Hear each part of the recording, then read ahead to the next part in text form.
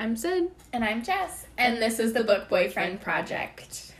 So, in today's episode, we're going to do something a little bit different. So, you guys have probably listened to our 1-star reactions, where we read 1-star reactions, or read 1-star reviews of books that we really loved. Mm-hmm. We're going to do the opposite on today's episode, and we are going to read 5-star reviews on books that we weren't major fans of. Mm-hmm. And so the first one we're going to talk about is the actual review that we did for April, mm-hmm. The Modern Gentleman by Megan Quinn. Spoiler alert, we didn't love it. Yeah, it was about subpar for both of us. I think I gave it a 2.75 stars, and I think Sid was right around the same. Agreed on the same, yeah. Yeah. So we thought that would be a good one to start with. If you guys haven't listened to that review episode, definitely go check it out, just because what we disliked about the book may not be a deal breaker for you. But, Jess, do you have any really good 5-star reviews? I'm almost worried that the 5-star reviews will be less in-depth than, like, the super critical 1-star reviews. Oh, this one's very in-depth. Okay. Okay. So, let's read through this one. Major spoiler alerts in this review. We've already read this book, and we've already done the review on it, full of spoilers, so I'm not really going to edit any of those out. Mm-hmm. If you guys are uncomfortable with that, just skip ahead a few minutes. Skip ahead a little bit. So for anyone reading this review, you need to know that I don't follow authors or give good reviews that often. Majority of my reviews are did not finishes because, as we all know, it is the same themes over and over again, so to get a plot that, to my knowledge, has never been written before and have the characters quote-unquote, speak to us readers direct is absolutely brilliant of the author, and I, for one, thank her for being original and thinking out of the box. Well done, Mrs. Quinn. Now, I did actually enjoy that they were, like, it was more breaking like the he was, like, wall. He was, like, speaking to, like, the readers and stuff. Mm-hmm. I did it. I liked that. I didn't think the plot was, like, that unique. Like, I didn't think it was that original either. It's not, like, cookie cutter, like an Enemies to Lovers this isn't Enemies to Lovers, but, like, just throwing that out as an example, that can be a pretty cookie cutter plot. Mm-hmm. But I feel like this one was, like, kind of unique, but not, like, knock my socks off. I don't think it was very unique at all. Yeah. It's boy meets girl, boy falls in love with girl. Yeah. Like, there's some sort of deception. In this case, it happened to be that he was writing an article. Yeah. Like, yes, like, his job was unique. Yeah. And that was about the only thing that was unique. But that's a detail about the character. That's not the plot itself. No. So, like, yes, the fourth wall thing was cute, but, like, mm-hmm. plot, Yeah. This is a story about Wesley Waldorf Williams and June July Lacey's, I loved her name, crazy journey to happily ever after, and how Wes lost the love of his life, aka June. No, this is not a second chance, as the story takes us through how they met, fell in love, and eventually how Wes, the goose, fucked up and lost his girl, and won her back in a way that I have never seen any hero do so in a long, long, long time. What? For the record, this heroine was truly awesome. No doormat or thinking with her lady parts here. This heroine made the hero work for it. Yep, how often do we read about such heroine? Okay, yes, she made him work for it, but also, that's been done many times. It's not, like, I feel like she's just, like, maybe doesn't, like, read very many things. Possibly. I don't know. And the whole, like, if, for those of you who haven't read the book and aren't planning on reading it, kind of the way that Wesley won June back was he kind of did, like, these famous makeup scenes from Pretty Woman and Love Actually. Mm-hmm. That's been done. Or, like, just taking a makeup scene from a movie and putting it in a book, that's been done. That's been done, like, over many and over times. and over. I thoroughly enjoy it, but, like, it's been done. Like, I love the description, and I loved that he's like, hey, let me, like, take these scenes from these movies that you loved watching with your dead grandmother. Yeah. Super thoughtful. That was, like, it was thoughtful. Like, he, like, you know, whatever. That was nice. Told mostly from Wes's POV, at least up until the last chapter. We get more than just the last chapter from June. Mm-hmm. This is a quote-unquote dating 101 story that starts on first page with Wes wallowing miserable and depressed because he lost his girl. He then takes us from the beginning of how they met, fell in love, and how things all went south for him, and what major gobbling Wes needed to do to make things right to win her back. Various times in the story, Wes speaks direct to the reader in his analogy of the gentleman's way of dating, and as I said, at the end we even get June's voice talking to us about her thought process. As a hero, Wes came across as a lovable, sweet, dorky doof who transformed himself into a modern gentleman via his advice column. No. He turned into a lovable, sweet, dorky doof at the end. He frequently describes himself as a frat boy before his advice column. Yeah. Okay. And one of our biggest critiques of this book was that we didn't get more from June, and we felt like that was truly detrimental to the story. Yeah, like, there were, I mean, you guys will have to listen to our review if you want to hear more, but there were so many parts to June's backstory and to her character that we were like, okay, like, we've got this little bit of teaser, but, like, we want more. Like, we want more backstory. Like, why did this damage her? Why does she act the way she does? Like, what is happening there? Like, there's so much, like, it just needed to be expanded upon a bit.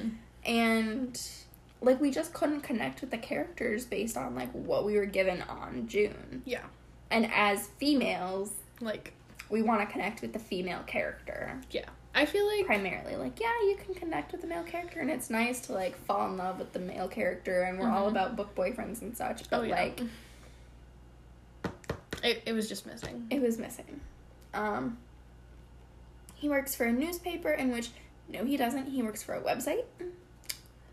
And he writes an online column in which he writes a column to help dudes transform themselves into gentlemen of class and sex appeal. His boss assigns him to find a woman and count her as an experiment of the modern gentleman's, a how-to guide, and write a column on it each week based on his courtship of June. With help from his two besties, he assigned him initially on a dating app with not-so-nice results. His one friend got you all signed up, quote-unquote. Roman plops down on the bar stool next to me.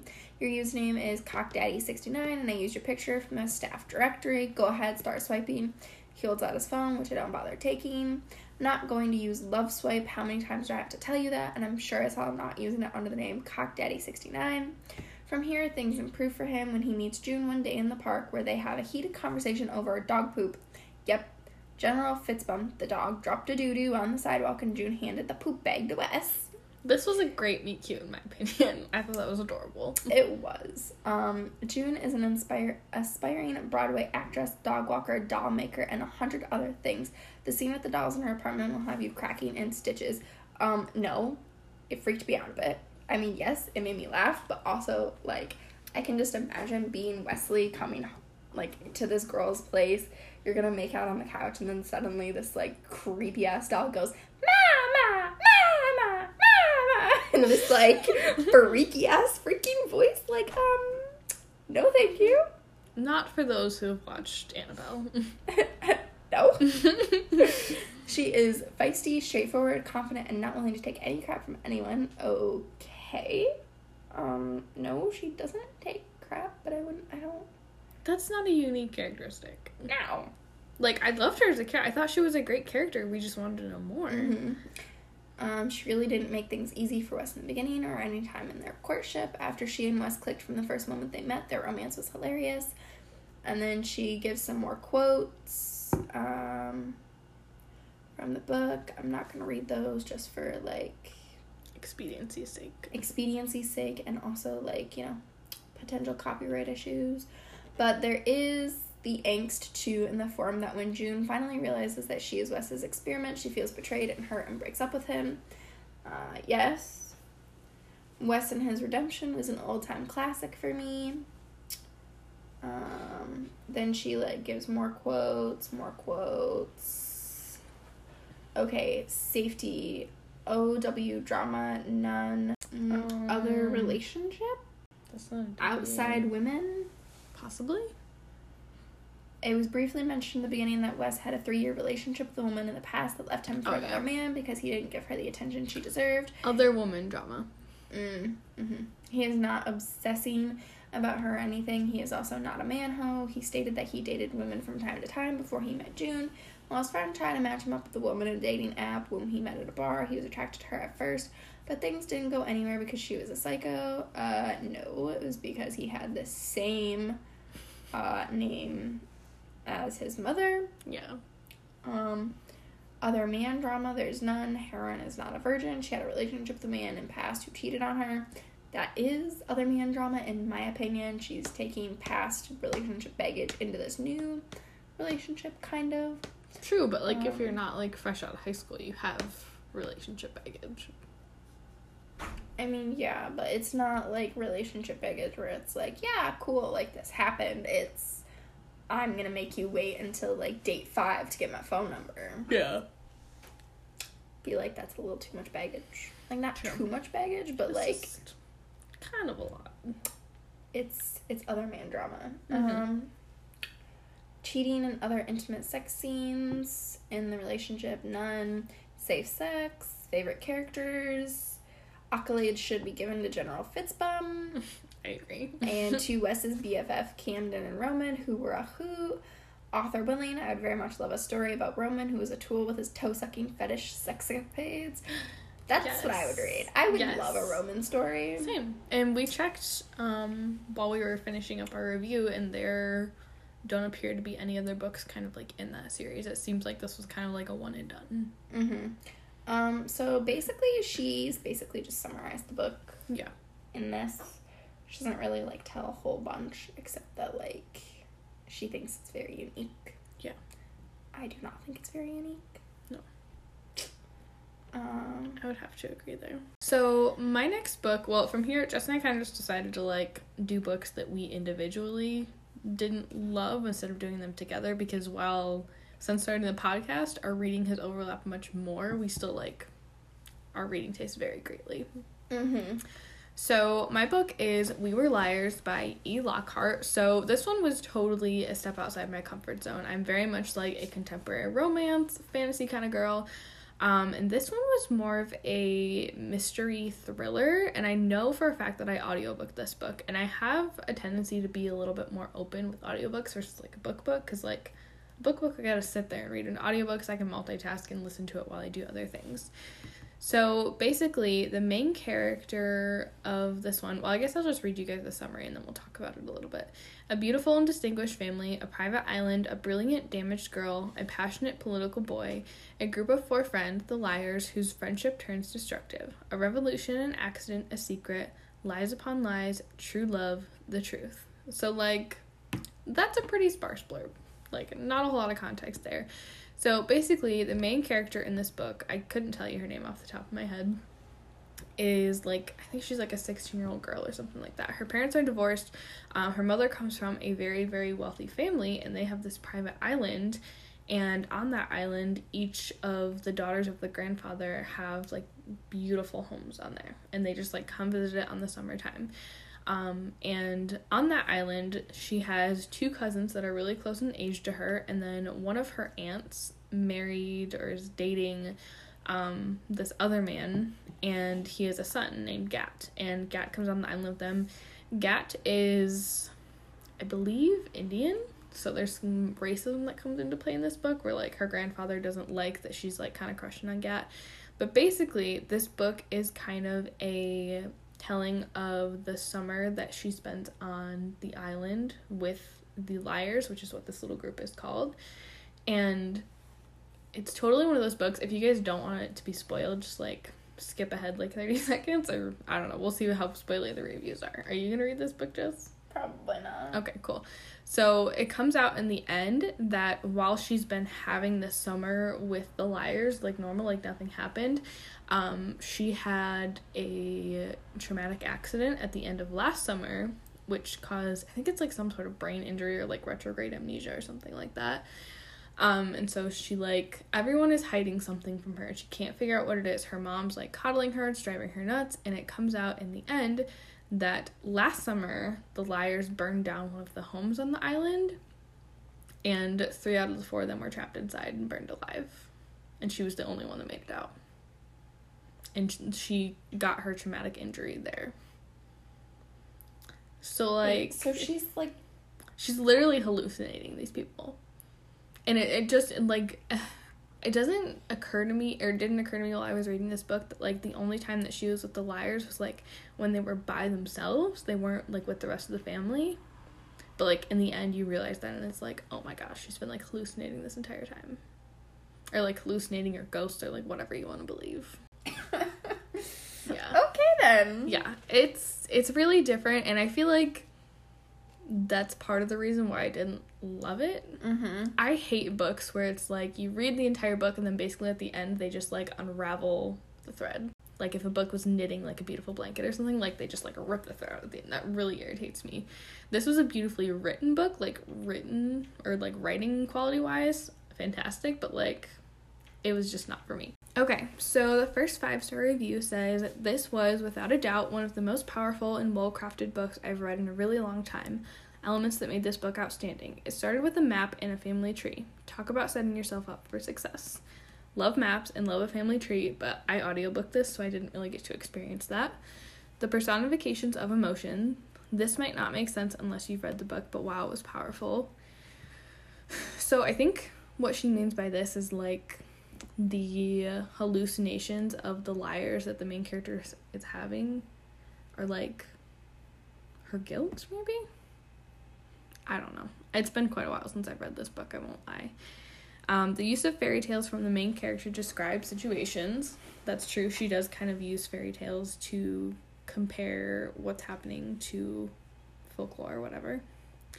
The sense of complete mystery and suspicion. I was always questioning everything. The use of dramatic lines. You know when an author brings in an epic moment? Stopping line. This was full of those. Awesome drops. The moment. There's a moment when it all reveals and it was perfect. The consequential understanding. Everything suddenly clicks into place and it was glorious. The side characters. I think some of the side characters can feel inconsequential and here they felt really important. I don't know. It just sounds like this person kind of clicked with this book and I didn't. Mm-hmm. There weren't very many things I didn't like, to be honest, but there was one. The title. It doesn't make any sense to me. I don't want to say anything in case spoilers, but I don't think it's the perfect title. 2 final things. I have a theory about this book, and I'm really excited. Oh, this is about her talking about where she's going to share her theory. She said that it made her cry, like, a lot. I didn't click with this book. Mm-hmm. And I feel like this person just did. I mean, it doesn't sound like a bad book. Oh, by no means is it a bad book. I just didn't enjoy it a whole lot. Mm-hmm. So this next review says, I went into We Were Liars, one cocky son of a biscuit eater, feeling above it all right from page 1. I'd seen this book talked about so heavily by other bloggers and somehow never saw the twist coming or how others totally saw that twist coming. All the while, I was sitting on the sidelines with my shades on, posted up with my arms folded, saying, yeah, hot potato. That's not to say I didn't want to read this book, because I did. I even had an advanced read copy sitting on my shelf for the longest time, but due to a lot of the hype, I kept putting it off. This person says that they also did an audiobook. So anyways, I was feeling very blasé about the first half. It felt like a really random story about a rich white girl and her white girl problems, crying her white girl tears, and I felt myself unsure about what the point of it all was. And here she inserts a picture of herself kind of like rolling her eyes listening to the book, which is kind of funny. And that's kind of how I mean, like, not the white girl part, because like I am a white girl, but that's kind of how I felt about it at the beginning too. Like, yes, maybe this will be an interesting story eventually, but like in the beginning it just felt kind of random and inconsequential. And maybe that makes me sound extremely heartless, but I couldn't relate to the main character. But somewhere along the lines, I started to become intrigued with the story because it became this strange, wild thing that I couldn't piece together. Lockhart uses very odd narration with fragmented sentences and strange descriptions, but I thought it was beautiful and unique. It added a very creepy layer on top of the existing oddness. It makes you question the main character, her account of the incident, and the entire book. She's not very reliable and has the habit of cutting off mid-sentence. I'm not sure if that was used as a way to distract the reader, or if it was used to make us question her sanity. Maybe a little both. Maybe a little bit of both. Anyways, it worked on me. As things started to heat up, I reached the cusp of the climax. The narrator's voice increased in intensity. She began talking faster and became very emotional, then suddenly on the verge of tears. This reviewer has inserted her, like, reactions to, like, certain parts of the book, and I think that's absolutely hilarious. And then it was real, and I was all like, what is this life? I reject everything about this ending. No, which is kind of how I felt about it. But, like, this person cried. I did not cry. I was just upset. I know this review might not be the most helpful in the world, but it's true. What everyone says about We Were Liars. You should absolutely go in blind with no expectations and let this book take your feels as it sees fit. So again, I didn't click with it. Alright, what's your next book?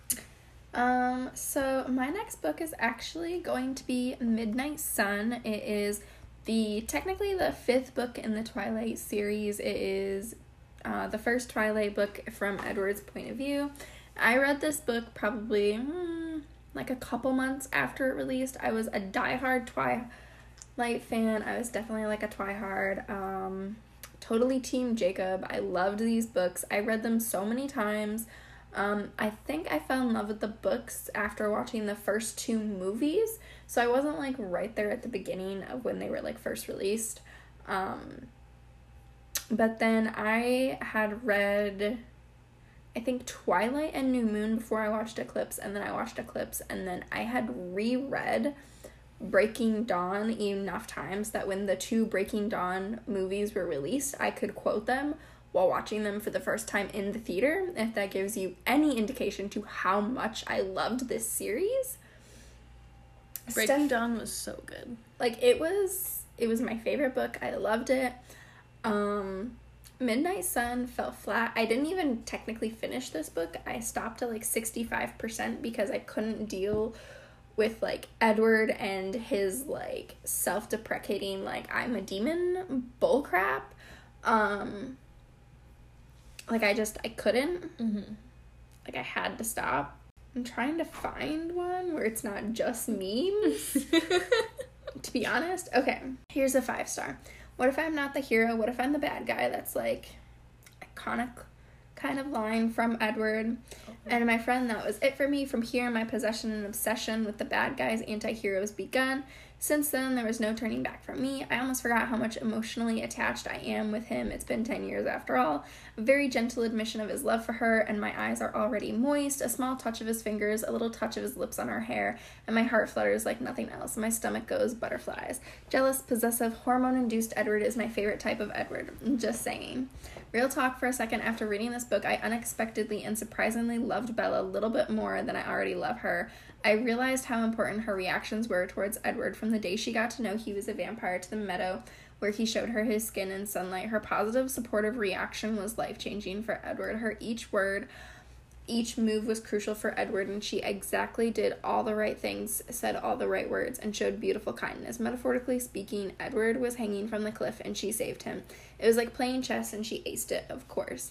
About the writing of the book, it was full of details, and I loved it. Edward is... No. She was your spot. Yeah.